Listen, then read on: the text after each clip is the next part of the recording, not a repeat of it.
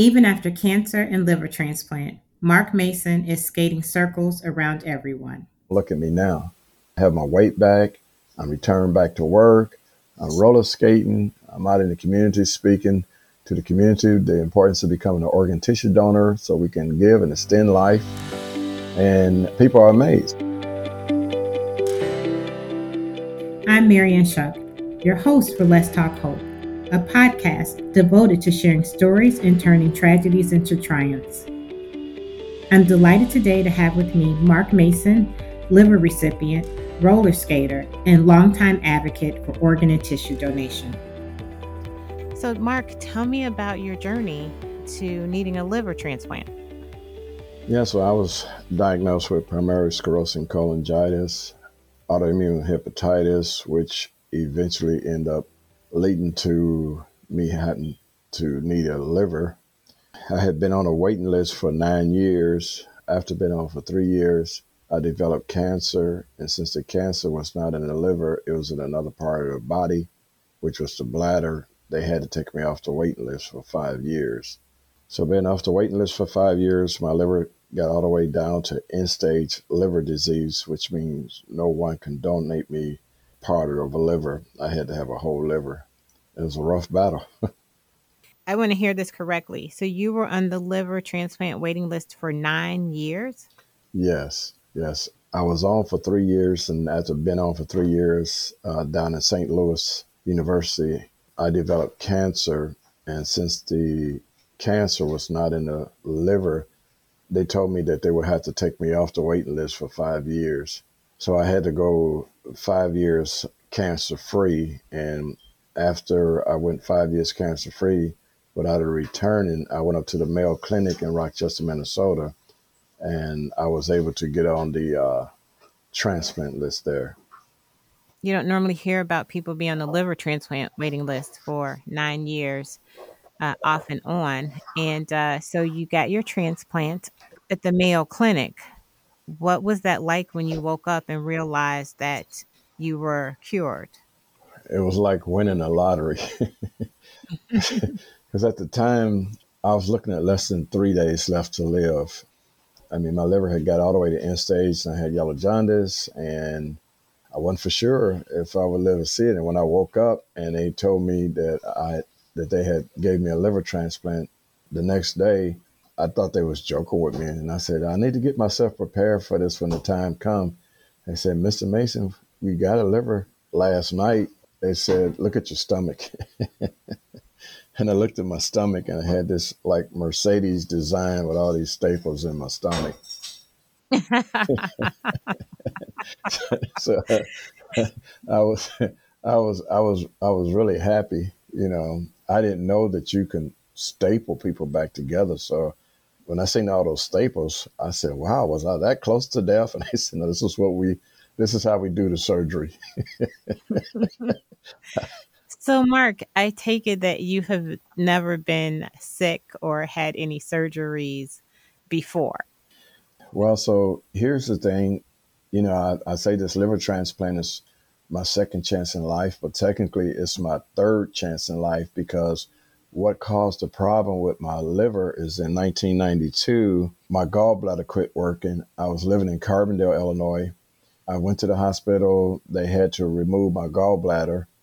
The surgery went bad, to make a long story short, and it ended up doing Okay. permanent damage to my liver. I was in St. Louis Hospital for about a year, and they told me that later on in life I was going to have a liver transplant. They couldn't give me no time expectancy like 5, 10, 15, 20 years, but they said the damage was permanent that was done to my liver, and I would have to have a liver transplant. And so that's what ended up happening. 20 years later, I ended up having had this liver transplant as a result of the damage that was done to the gallbladder when they took it out. Wow, that is riveting to hear. A question for you. When you got your liver transplant, did they tell you whether you got a normal liver or if you received a transplant from someone else who had hepatitis C, or was it just a normal liver transplant? It was a high risk liver. A high risk liver. Yeah, Sure. Yeah, it was a high risk liver. Can't think of the medical term, but it was a high risk liver. But I was looking at less than 3 days to live. That, what is, And what role did your family play in helping, one, helping you through this, but two, recognizing that you only had possibly 3 days left to live? What was that like for you and your family? well, for me, it was a lot of stress involved, a lot of worrying. Didn't know if I would receive one in time. And my family, they was praying. My daughter, she's reaching out to Oral Roberts and everybody else, TD Jakes. She had me in around about 100 prayer lines. That's faith. That is faith. Yeah, that's faith, and I mean, I believe in God. I believe in praying, and I ask God to help me through this. And it's like I heard a voice that told me to keep saying I'm a walking miracle. I can do all things through Christ that strengthen me. And once I started doing that, then it allowed me to take a lot of the stress off of what I was dealing with. I was keeping strong faith, and that's what I was doing, regardless of how I felt or regardless of what the picture looked like. Well, I'm so thankful that you were able to come through this and then turn into an advocate for organ and tissue donation. When you realized that you were going to be released from the hospital and, your liver was fine, what sort of thoughts ran through your mind, especially when you think about the donor who donated this liver? Have you had a chance to reach out to your donor family? No, there's a process that you have to go through in order to make the connection. And I hadn't got around to doing it. This was such a long struggle for me and my health. I went through all kind of changes to include the fact that I was concerned about the fact that I had got cancer, and I wasn't for sure if the cancer would return or not. So I never got a chance to reach out to the donor family. However, I'm very appreciative because by the family and the donor wanting to give and extend life to others, I got that blessing to get a chance to live another life. Absolutely. And you said you struggled. What were your struggles? I was losing a lot of weight. The ammonia, because the liver was not functioning like it should, the ammonia was going up into the brain. It was getting me confused. I just didn't have the strength to do anything in and out of the hospital with so many different kind of shots and medications and everything. I kind of felt like I was in a war zone on my own. And how did you turn the corner? Faith, faith. I had to convince myself that I was going to make it through this and that it was not my time for me to leave. And I looked and I was reading other stories where, other people that needed a liver transplant got a second chance in life, and they was able to speak about how they was able to return back to life doing the things that they like to do. And so I said, okay, well, this is what I'm going to try. Roller skating is something that I like to do. And when I went up to Mayo Clinic, I didn't think I'd see Springfield again. So I took two things of value with me. I took my Bible, number one, and I took my roller skates, number two. And I had my mind made up that, that if I could get well and I had this transplant, I was going to get back on those roller skates. And that's what I did. The medical staff told my wife, why don't you take him outside in the courtyard so he can get some fresh air instead of breathing all the hospital air? And I told my wife, sneak my roller skates up here. You have a good wife. Yes, I'm down there in the courtyard and I'm on the roller skates, and they just happened to look out down the window, make sure I was doing okay, and they see me down there on roller skates. Absolutely. You are the third person that I've talked to with a good wife that has been credited for helping to sustain them through the transplant, but also helping to, sort of save their lives. So kudos to her. Yes, this was she was there by my side the whole time. It was stressful on her, but then it really made her feel bad to see. me struggling and didn't know whether or not I would survive. And when I received the liver transplant, she felt like she won the lottery too. We was definitely happy. And since the transplant, I'm going on just past my 7 year anniversary, and I've been able to return to doing the things I like to do. Roller skating. I just went roller skating last night, matter of fact. Able to serve and protect again. So the liver came in handy because I'm still able to keep other people safe. At the same time, I speak to others, to include minorities, of the importance of becoming an organ donor because I think over 68% of those on the waiting list are minorities. The rumors that minorities feel that, if they sign up to become an organ donor and they get sick, that, the hospitals let them die due to their race. So I speak to minority organizations so they could see proof. I was a person who needed an organ. I had less than 3 days left to live. They wouldn't have been able to use my liver, but I got other organs that they can have used. And so they gave me a second chance. I got a second chance in life. So when you get minorities who see proof, then I think that helps to build the trust in which they're signing to become an organ donor because, as we know, organ donations from one person can give and extend life to over 15 people. You're so correct. One, in terms of their African Americans make up 35% of those waiting for an organ, and an even higher percentage of those on the overall waiting list for kidneys. And then you're right, it's due to myths and misconceptions, it's due to hereditary issues, it's due to genetic issues, it's due to our lifestyle, the way we eat and things of that nature that can lead to chronic illnesses. And so this podcast is so important to have guests such as yourself to be here to, one, to explain your story, but two, to say how this has given you a second chance at life, but then also to promote organ and tissue donation and ask people to really consider and advocate for being an organ and tissue donor. And so to be able to see you through your donor have a second chance at life, to be able to, as you said, roller skate. I have roller skated once in my life. I fell and that was it. So I've never roller skated again. I always thought that it would be something fun to do, but I have not ventured back into that. I admire people that can roller skate, especially when you back roller skate. That's pretty cool. Yes, I'm excited to hear one, that you're an advocate, especially as an African American man who we recognize don't always go to the doctor, don't always heed advice. To be able to be an advocate is much appreciated. So I have a video that's on YouTube that was made at Mayo Clinic. One question that I know I had when I was needing an organ and other who need organs is what type of quality of life am I going to have after this transplant?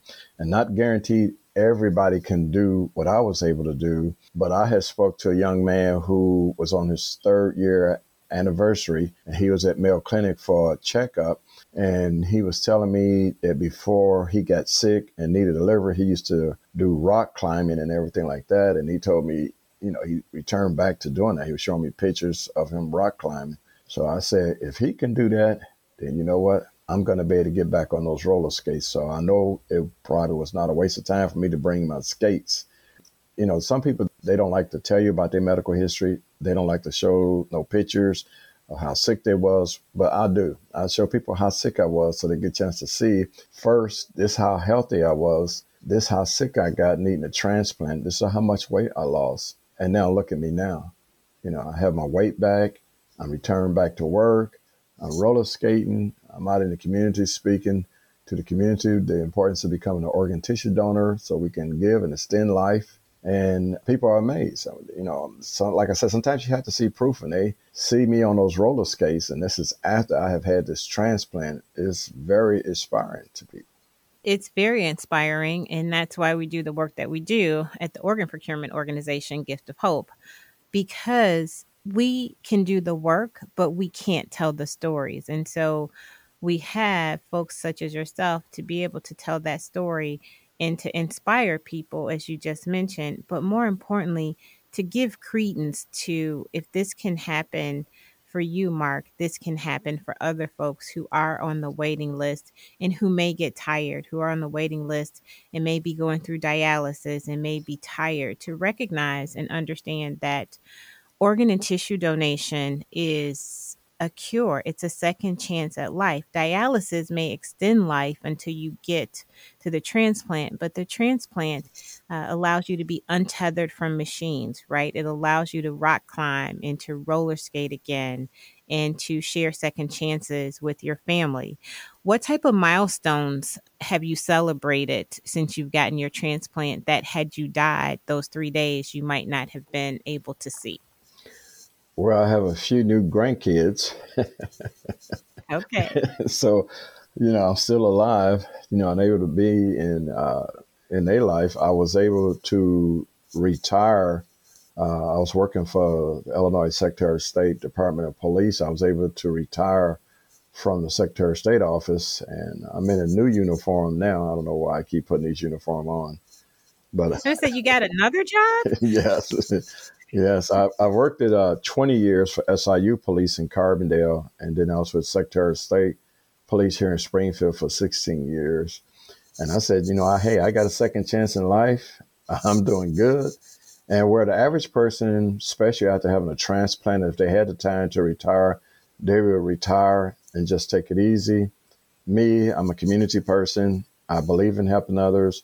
And even if it means I have serving and protecting to keep each other safe, with this organ that I received, I'm able to keep people safe. Every day I put that uniform on.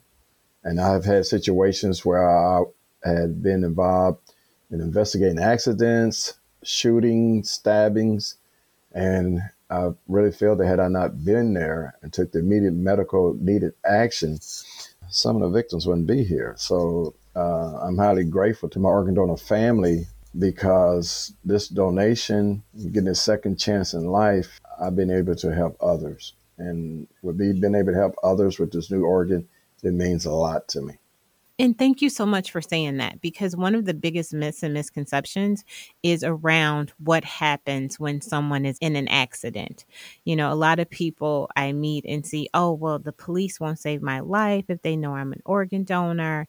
And I really try to explain that in that moment, they are trying to save your life. They're not rumbling through your purse or your wallet to look at your ID to see if you're an organ donor. Can you explain a little bit about what happens when an accident occurs? What do you all do that is not related to seeking someone to be an organ donor?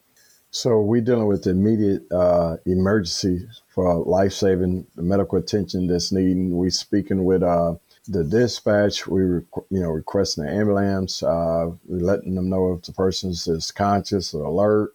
There's certain, depending on the condition, that will require us to use several type of medical device or attention defibrillator. Depends on the condition that the person is. So it's like we go from being a police officer to immediately a paramedic, because our goal is to do what we can to save this person until a professional medical arrive on the scene to take over.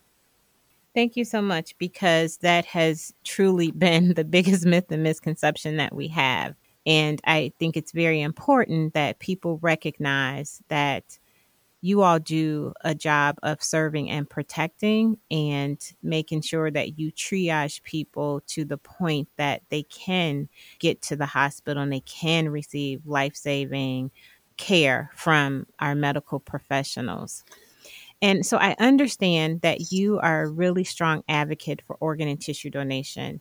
Can you tell me a little bit about the things that you do to make sure that people are well educated and that you dispel myths and misconceptions in our community? What we do in the community, we would set up a Secretary of State information table, like at the park, or if there's an event going on where we is speaking to the community about the importance of the organ donor tissue program. We have literature that we give out. I also tell my story.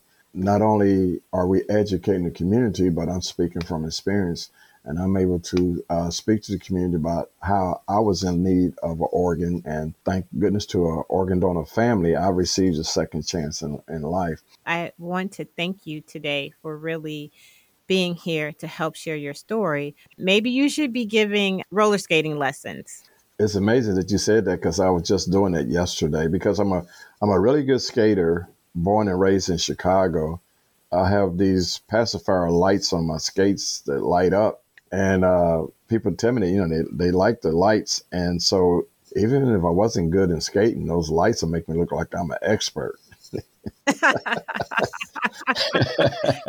sounds good. So I was Well, showing people yesterday, teaching them different moves and stuff like that, and for the people at the skating rink who know that I received a second chance in life, that's what they were saying yesterday. They said, that is one lucky person because that man received a liver transplant, and I'll be 66 in November. Not too many people in okay. their 60s is able to be on skates. And if you see me on skates, I skate like I'm 21 years old. I'm not out there on no cane.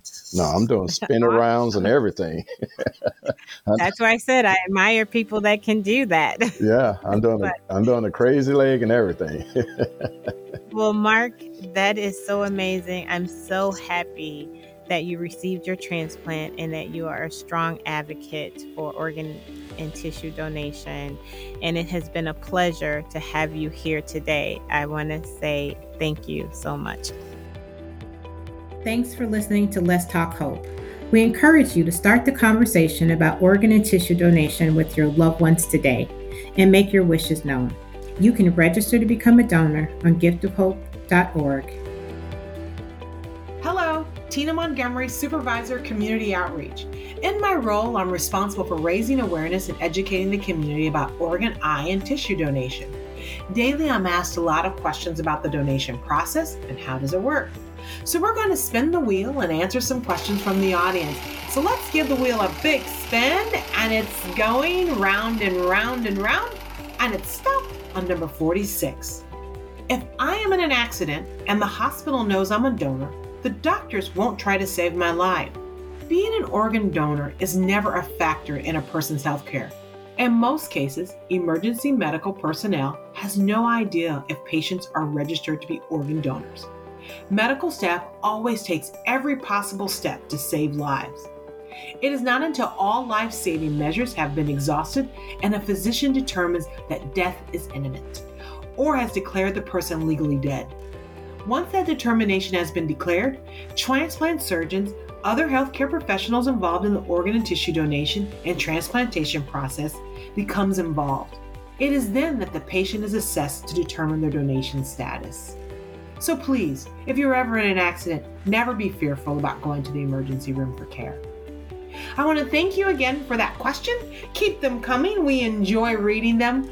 And thank you for listening to Let's Talk Hope. We encourage you to start the conversation today about organ and tissue donation with your loved ones and make your wishes known. You can learn more about donation and register to be a donor at giftofhope.org. If you like what you've heard today, we hope that you'll listen again wherever you subscribe to podcasts. Let's Talk Hope was produced by Rivet. And if you'd like to hear more great podcasts, please visit rivet360.com.